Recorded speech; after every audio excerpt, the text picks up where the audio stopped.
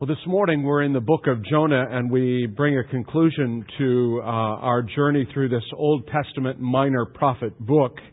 And we've seen already in these messages that Jonah is a very unlikely prophet with a set of unlikely directions given by God to go to an unlikely place to deliver the message of God's mercy and grace. And you'll remember that as we started 4 weeks ago, back in chapter 1, the story starts off with God commanding Jonah to do a very unlikely thing, to go and to speak to the people of Nineveh, this great city, the capital city of the kingdom of Assyria. And we found that as Jonah hears from the voice of the Lord, instead of responding in quick obedience, instead, he responds in disobedience. Instead of going east toward Nineveh, Jonah instead chooses to go west toward Tarshish. And so he goes down to Joppa and he sets sail on a ship bound toward the coast of Spain. And while he's on that ship, God sends a huge storm and it hurls itself against that little vessel. And the sailors begin to fear for their lives and they begin to pray to their own gods. Meanwhile, Jonah is down below deck sleeping. The sailors cast lot and they discover that Jonah is the culprit, that he is the one who is responsible for the mess that they are in. The sailors ask him what they should do, and he suggests that they should throw him overboard. Not wanting to do that and not to have the responsibility of his life on their hands, they're reluctant to do so, but ultimately do throw him overboard. And we see that Jonah is beginning to sink down to the bottom of the sea, where God in His mercy and grace picks him up in the mouth of a great fish. And that great fish, and there Jonah stays 3 days and 3 nights, and that great fish begins, instead of going westward toward Tarshish, where Jonah had been headed, instead that fish begins to go eastward toward Joppa. And we believe that somewhere along the place where Jonah first started his disobedient journey, that the fish vomits Jonah up on the shore, and he's back to square one where he started one at the first point. And then we see God coming, as we saw last week, God coming back to Jonah, giving him a second chance to obey.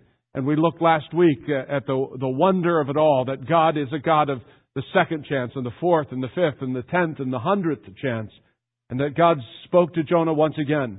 The directions had not changed. The command and the directive were no different than they had been the first time. And this second time, the word of the Lord comes to Jonah and says, "You are to go to Nineveh and preach judgment." And the word of the Lord comes to Jonah and puts the message that he's to preach in his mouth. We discovered last week that it's a fairly simple message. In the English Bible, it's only 8 words. In the Hebrew Bible, simply 5 words. And Jonah was to go throughout this great city, to go up every street and alley and avenue. And as he went, he was to give the message of the Lord. 40 days, Nineveh, 40 days. And if you don't repent, God is going to judge you and overturn you. And so this message did not fall on deaf ears. But according to chapter 3, we discover that the people of Nineveh heard. And it was not only the people who lived on the streets that heard this message to repent and turn toward the living God Yahweh, but it went as high as the White House in Assyria, in Nineveh. And the king heard this message that Nineveh was to repent. And so the king ordered that every living creature, every man, woman, child, every living and moving beast, every animal was to be clothed in sackcloth and ashes and should repent. And so we saw that there was a great turning of hearts that took place. And this city, which was once a sin city in reality, a wicked city, a city that worshiped pagan gods, irreligious people occupied and inhabited this great city of 120,000 people because of Jonah's obedience to the word of the Lord. And he goes and preaches this message of repentance, that the city, the hearts of the people turned toward the living God and they repented. And we are told that the greatest revival in all of the Bible, in fact, the greatest revival in all of history, took place in that day in Nineveh. And hearts were turned and people found what it was to be a follower of the living God. And so here we are on the heels of this great awakening, a great spiritual revival that was taking place in Nineveh. And here we are in this final and fourth chapter of this little book tucked in before Micah. And here we find in verse 1 Jonah's response to this tremendous spiritual victory. Look at it in verse 1. But Jonah was greatly displeased and became angry. What? Gotta be kidding me. God had just worked wonders in this city. God had transformed by His gracious power the hearts of 120,000 people. The whole city, every animal, every living beast had been clothed in sackcloth and ashes. There had been a great revival and spiritual awakening. And what is Jonah doing? But Jonah, he was displeased. And he was angry. It seems to me that Jonah is always in the wrong place and doing the wrong thing. God is headed in one direction and Jonah is always headed in the other direction. God says, Jonah, you are to go east to Nineveh. And what does Jonah do? He goes west to Tarshish. God says, I want you to go preach this message, and I'm going to honor that message, and I'm going to bring about a spiritual awakening. God is moving in a direction of spiritual awakening. And what does Jonah do? When this great awakening takes place, all of a sudden Jonah begins to pout, and he said, and here it is. God is showing His compassion, and Jonah can't take it. He can't sleep. He can't eat. He can't believe that this is actually happening. He looks at Nineveh repenting and being forgiven by God. And what happens? Jonah heads the other way. But Jonah was greatly displeased and became angry. And he prayed to the Lord, O Lord, is this not what I said when I was still at home? This is the biggest I told you so in all of history. Didn't I tell you, God? That's why I was so... And then he begins to rationalize his sin of disobedience. That is why, God. That is why I chose to be disobedient and I fled to Tarshish because I knew this is what you would do. I knew, Jonah says, I knew that you are a gracious and compassionate God. You are one who's slow to anger and abounding in love. You are a God who relents from sending calamity. And what is Jonah's response to this gracious and merciful God? He says, now, because you are gracious and merciful and slow to anger and abounding in mercy, now, Lord, take away my life. Let me die. For it's better, Jonah says, it's better for me to die than to live. What's Jonah saying here? He's simply saying this. God, if you're going to have mercy on these wicked people in Nineveh, if you're going to save people like that, if you're going to rescue them from the pit of hell, then just go ahead. Do it now. Put a fork in me. Kill me now. I don't want people like that. I don't want ninnies to experience the grace and mercy of God. I don't know about you, but at this point in this little book, I just want to reach into the pages of Scripture and grab him by the collar and say, Jonah, don't you get it? I mean, you're a prophet of God. You're God's spokesperson.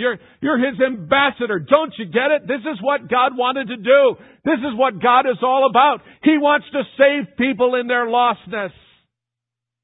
And God has done it, but Jonah's not happy about it. To put it bluntly, Jonah is absolutely ticked. And in his anger, I think we look through a window into his soul and we really see what's going on in his heart, because I think Jonah in his anger is expressing his true feelings and gives away the motivation that he's had all along the path, even from the point of the original call from God to go to Nineveh.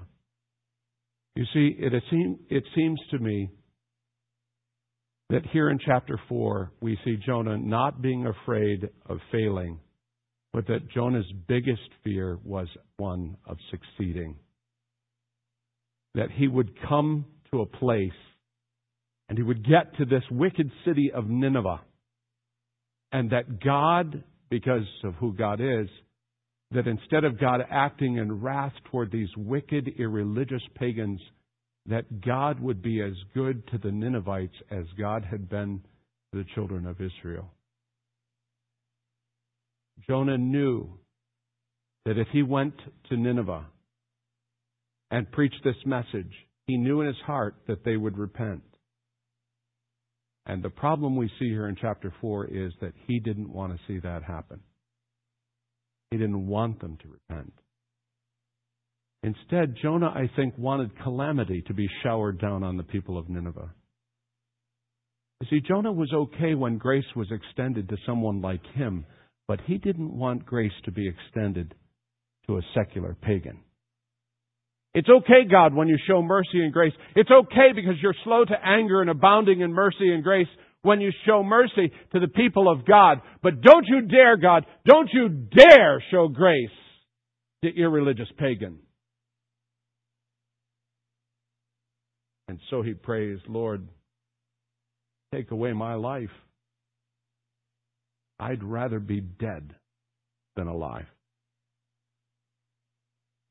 To me, it's an unbelievable prayer.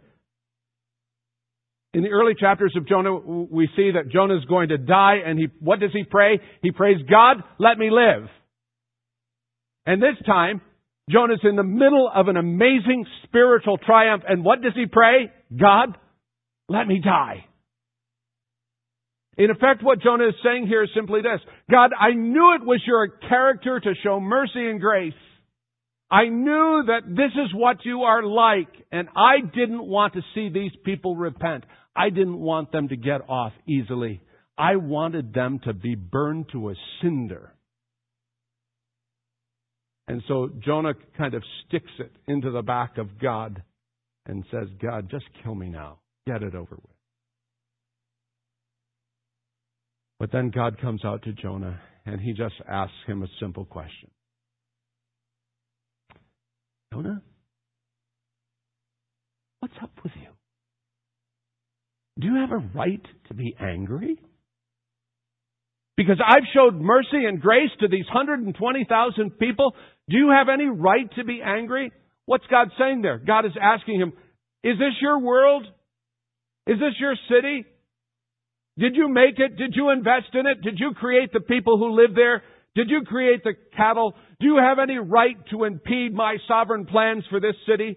Do you have the right, Jonah, to pout while I'm rejoicing over these lost ones who've come to the living God? And Jonah can't even think of an answer. He's dumbfounded. He doesn't have anything to say. He just stomps away like a 3-year-old and heads toward the eastern boundary of the city of Nineveh. And he sits on a cliff and he pouts and he says this at the beginning of verse 5.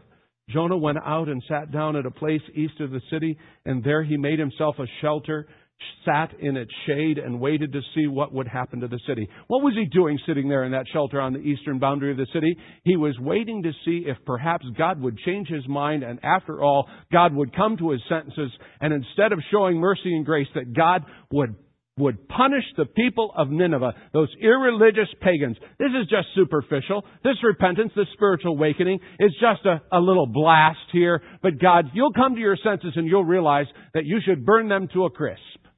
And Jonah is just waiting for God to do that. And then the Lord God provided a vine and made it grow up over Jonah to give shade for his head. God comes to him in the vine and gives him shade for his head to ease his discomfort. And Jonah was very happy about the vine. But at the dawn, the next day, God provided a worm which chewed the vine so that it withered. And when the sun rose, God provided a scorching east wind, and the sun blazed on Jonah's head so that he grew faint. He wanted to die, and he said, it'd be better for me to die than it is for me to live. I just love Jonah so much.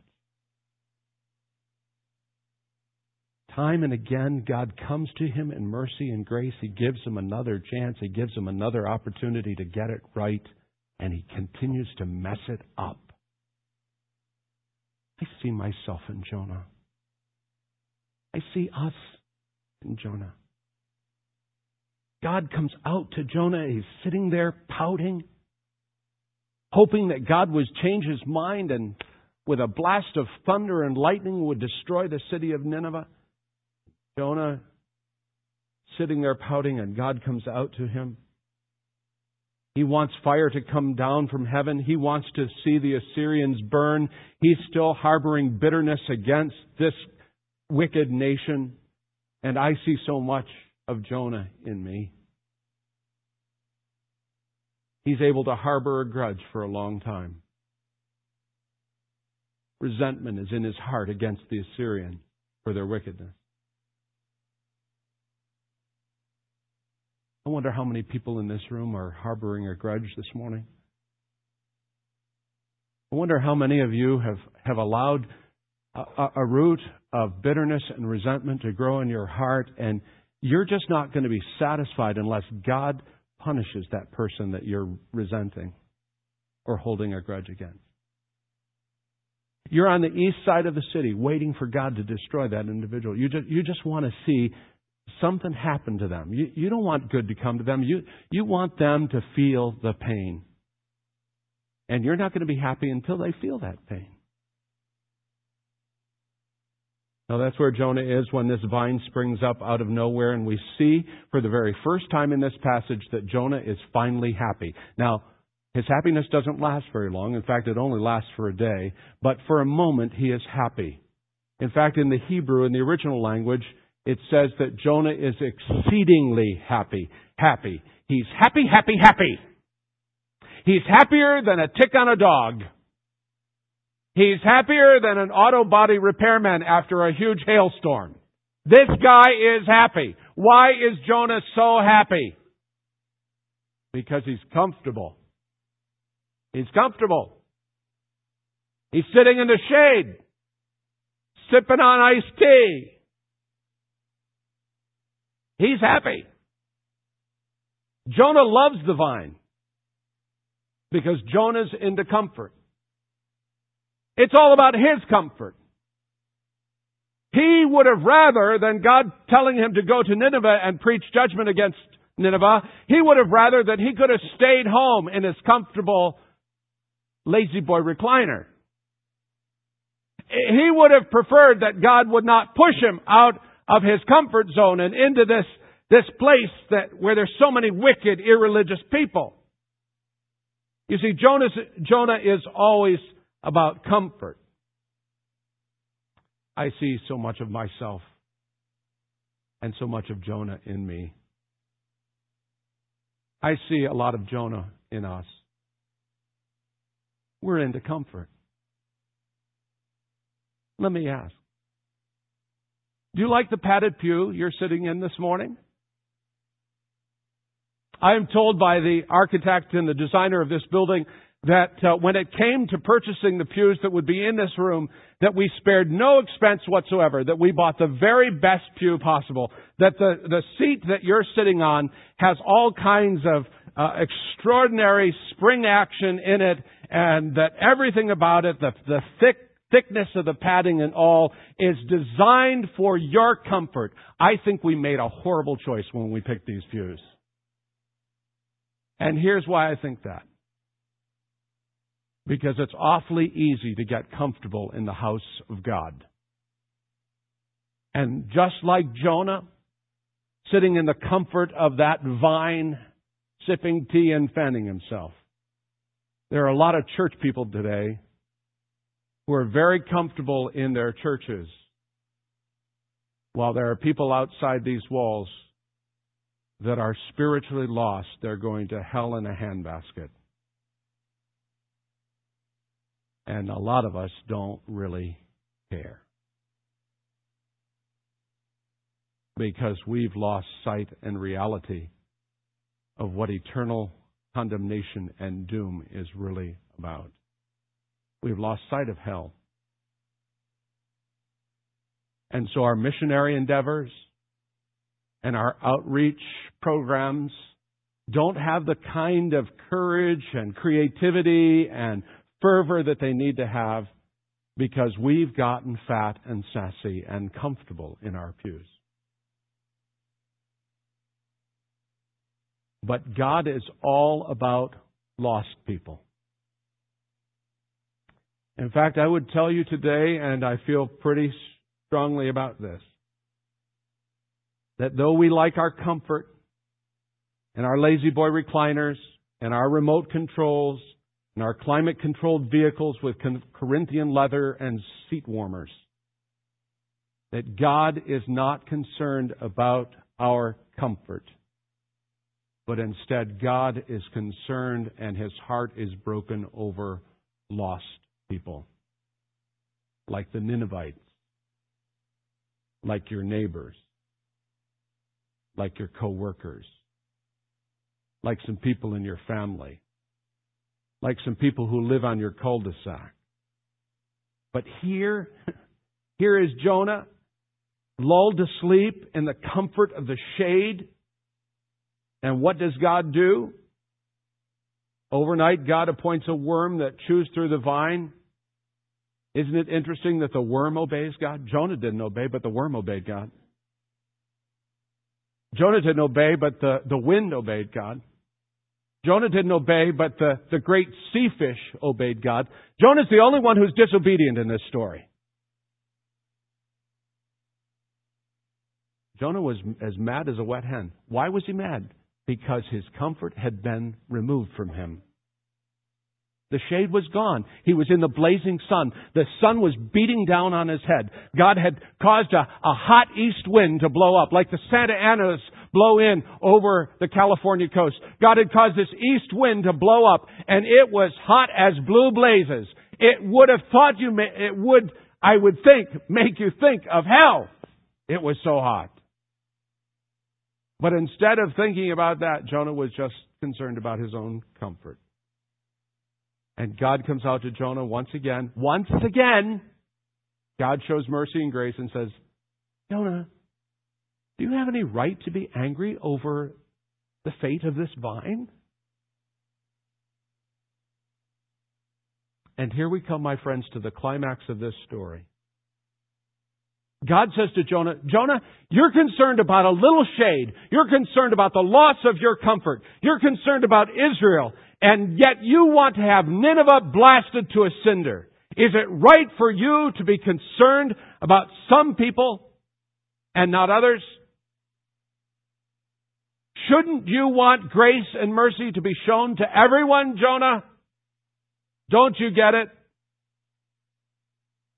Again, Jonah was okay as long as grace was shown to the people he liked.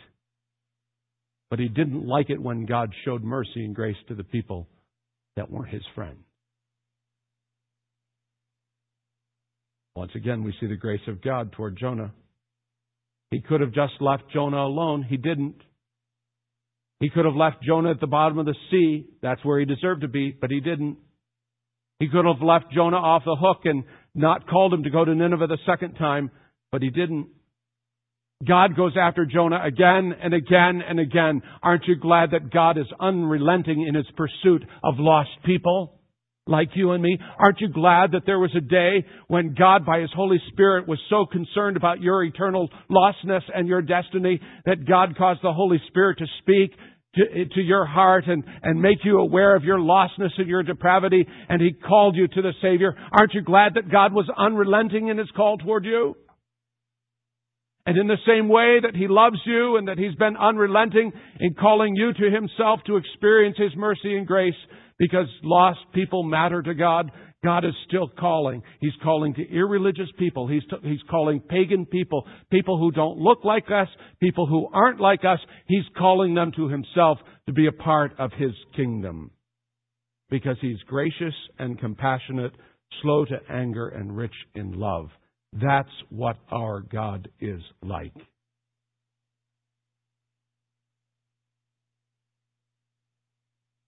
So here we are at the end of the story. And I wonder How many times I forget exactly what Jonah forgot? And I wish I had a more profound way of saying it. But it's just this, that lost people matter to God.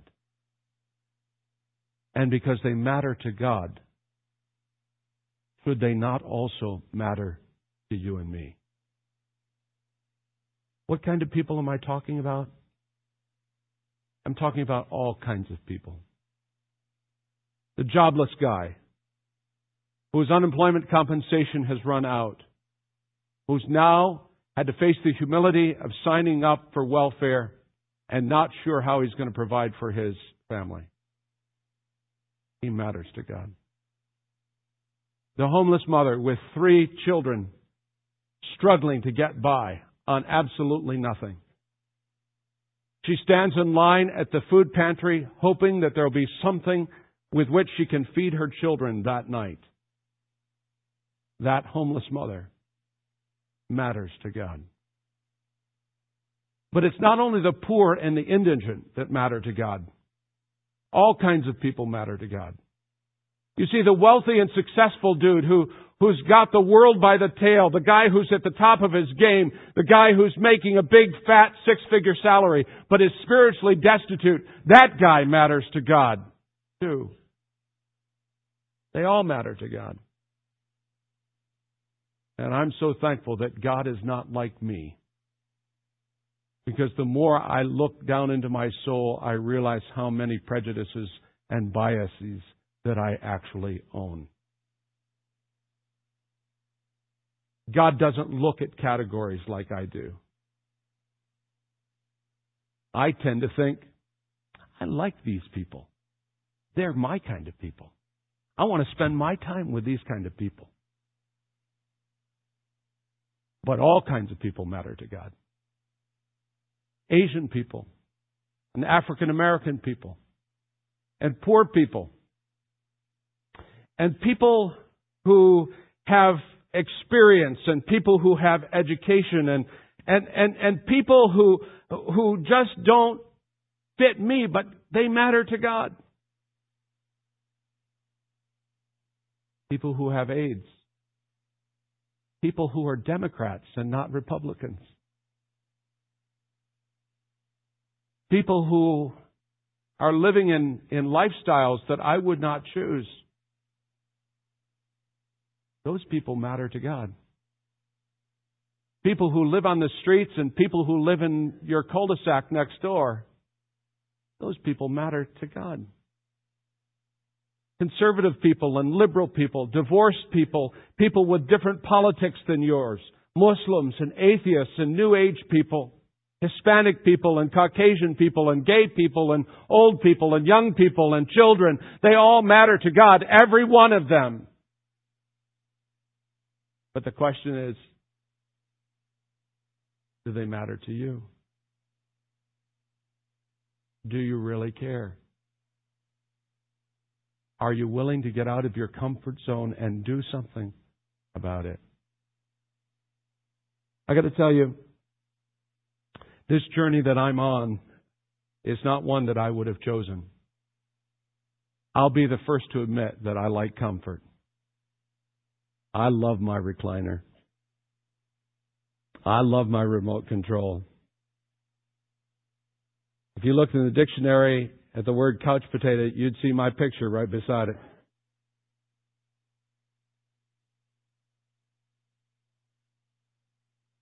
But there are people who don't know their right hand from their left out there beyond these walls,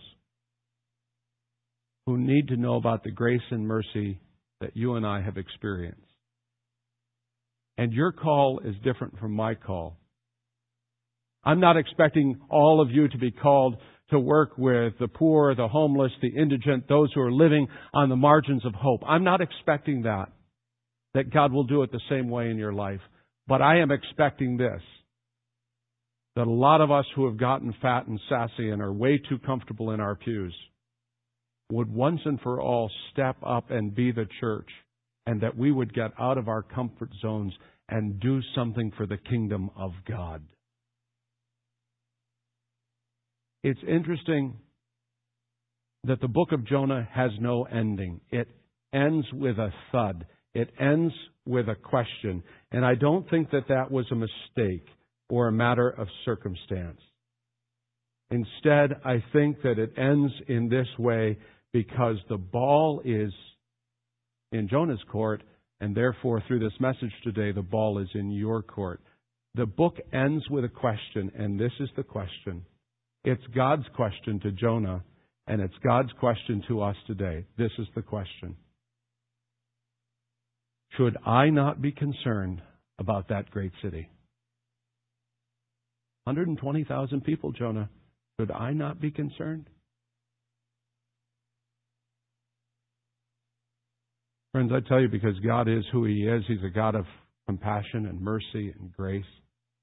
Because I've experienced it, because I know that there have been hundreds of people in this room today that are listening to my voice have experienced the mercy and grace of God, that you and I should be compelled to go out of these doors today, and we should do whatever it takes, even getting out of our comfort zones. We should do whatever it takes to tell other people, irreligious, pagan, secular people, about the mercy and grace of God. And so I'm lobbing the ball into your court. And I'm asking you today, so what are you going to do about it? You've experienced God's mercy and grace. So now what are you going to do about it?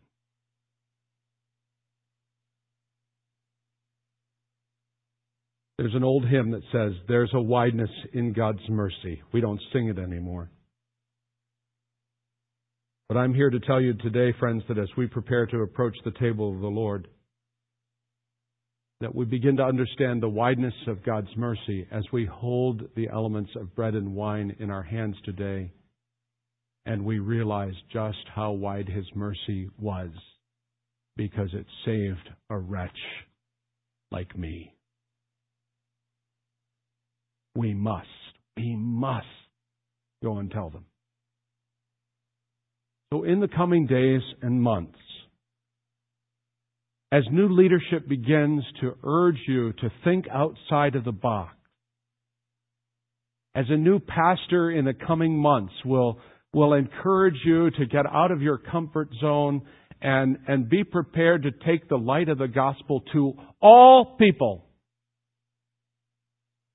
I'm hoping that you will already be prepared and ready, and you won't need a whole lot of encouragement or coaxing, but that you'll just say to your new pastor, point us in the right direction, and we will go. If you want to honor the Lord, and you want to honor me, then you will do it. Because lost people matter to God. Let's pray.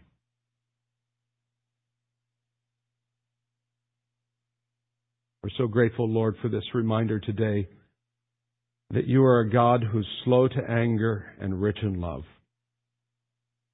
That you are a God who's gracious and compassionate. We pray, O God, that through this timely reminder today, that you would empower us by your Spirit and help us to share your heart in being gracious and compassionate to lost and irreligious people that surround us in our neighborhoods, in our schools, our workplaces, our city, our nation, and our world.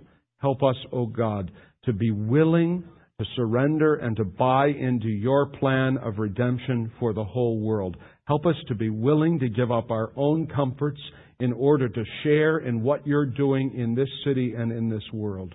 And we pray, O God, today for your divine blessing to rest on this church body and in this city. And we pray that your love will spread one life at a time in this city and the world, and that you would be pleased to use us in your redemptive purposes in this world for the glory of your name. Now, Lord, as we make our transition to celebrate around this table, help us to be truly grateful for these reminders of your mercy and your grace. We pray in Jesus' name. Amen.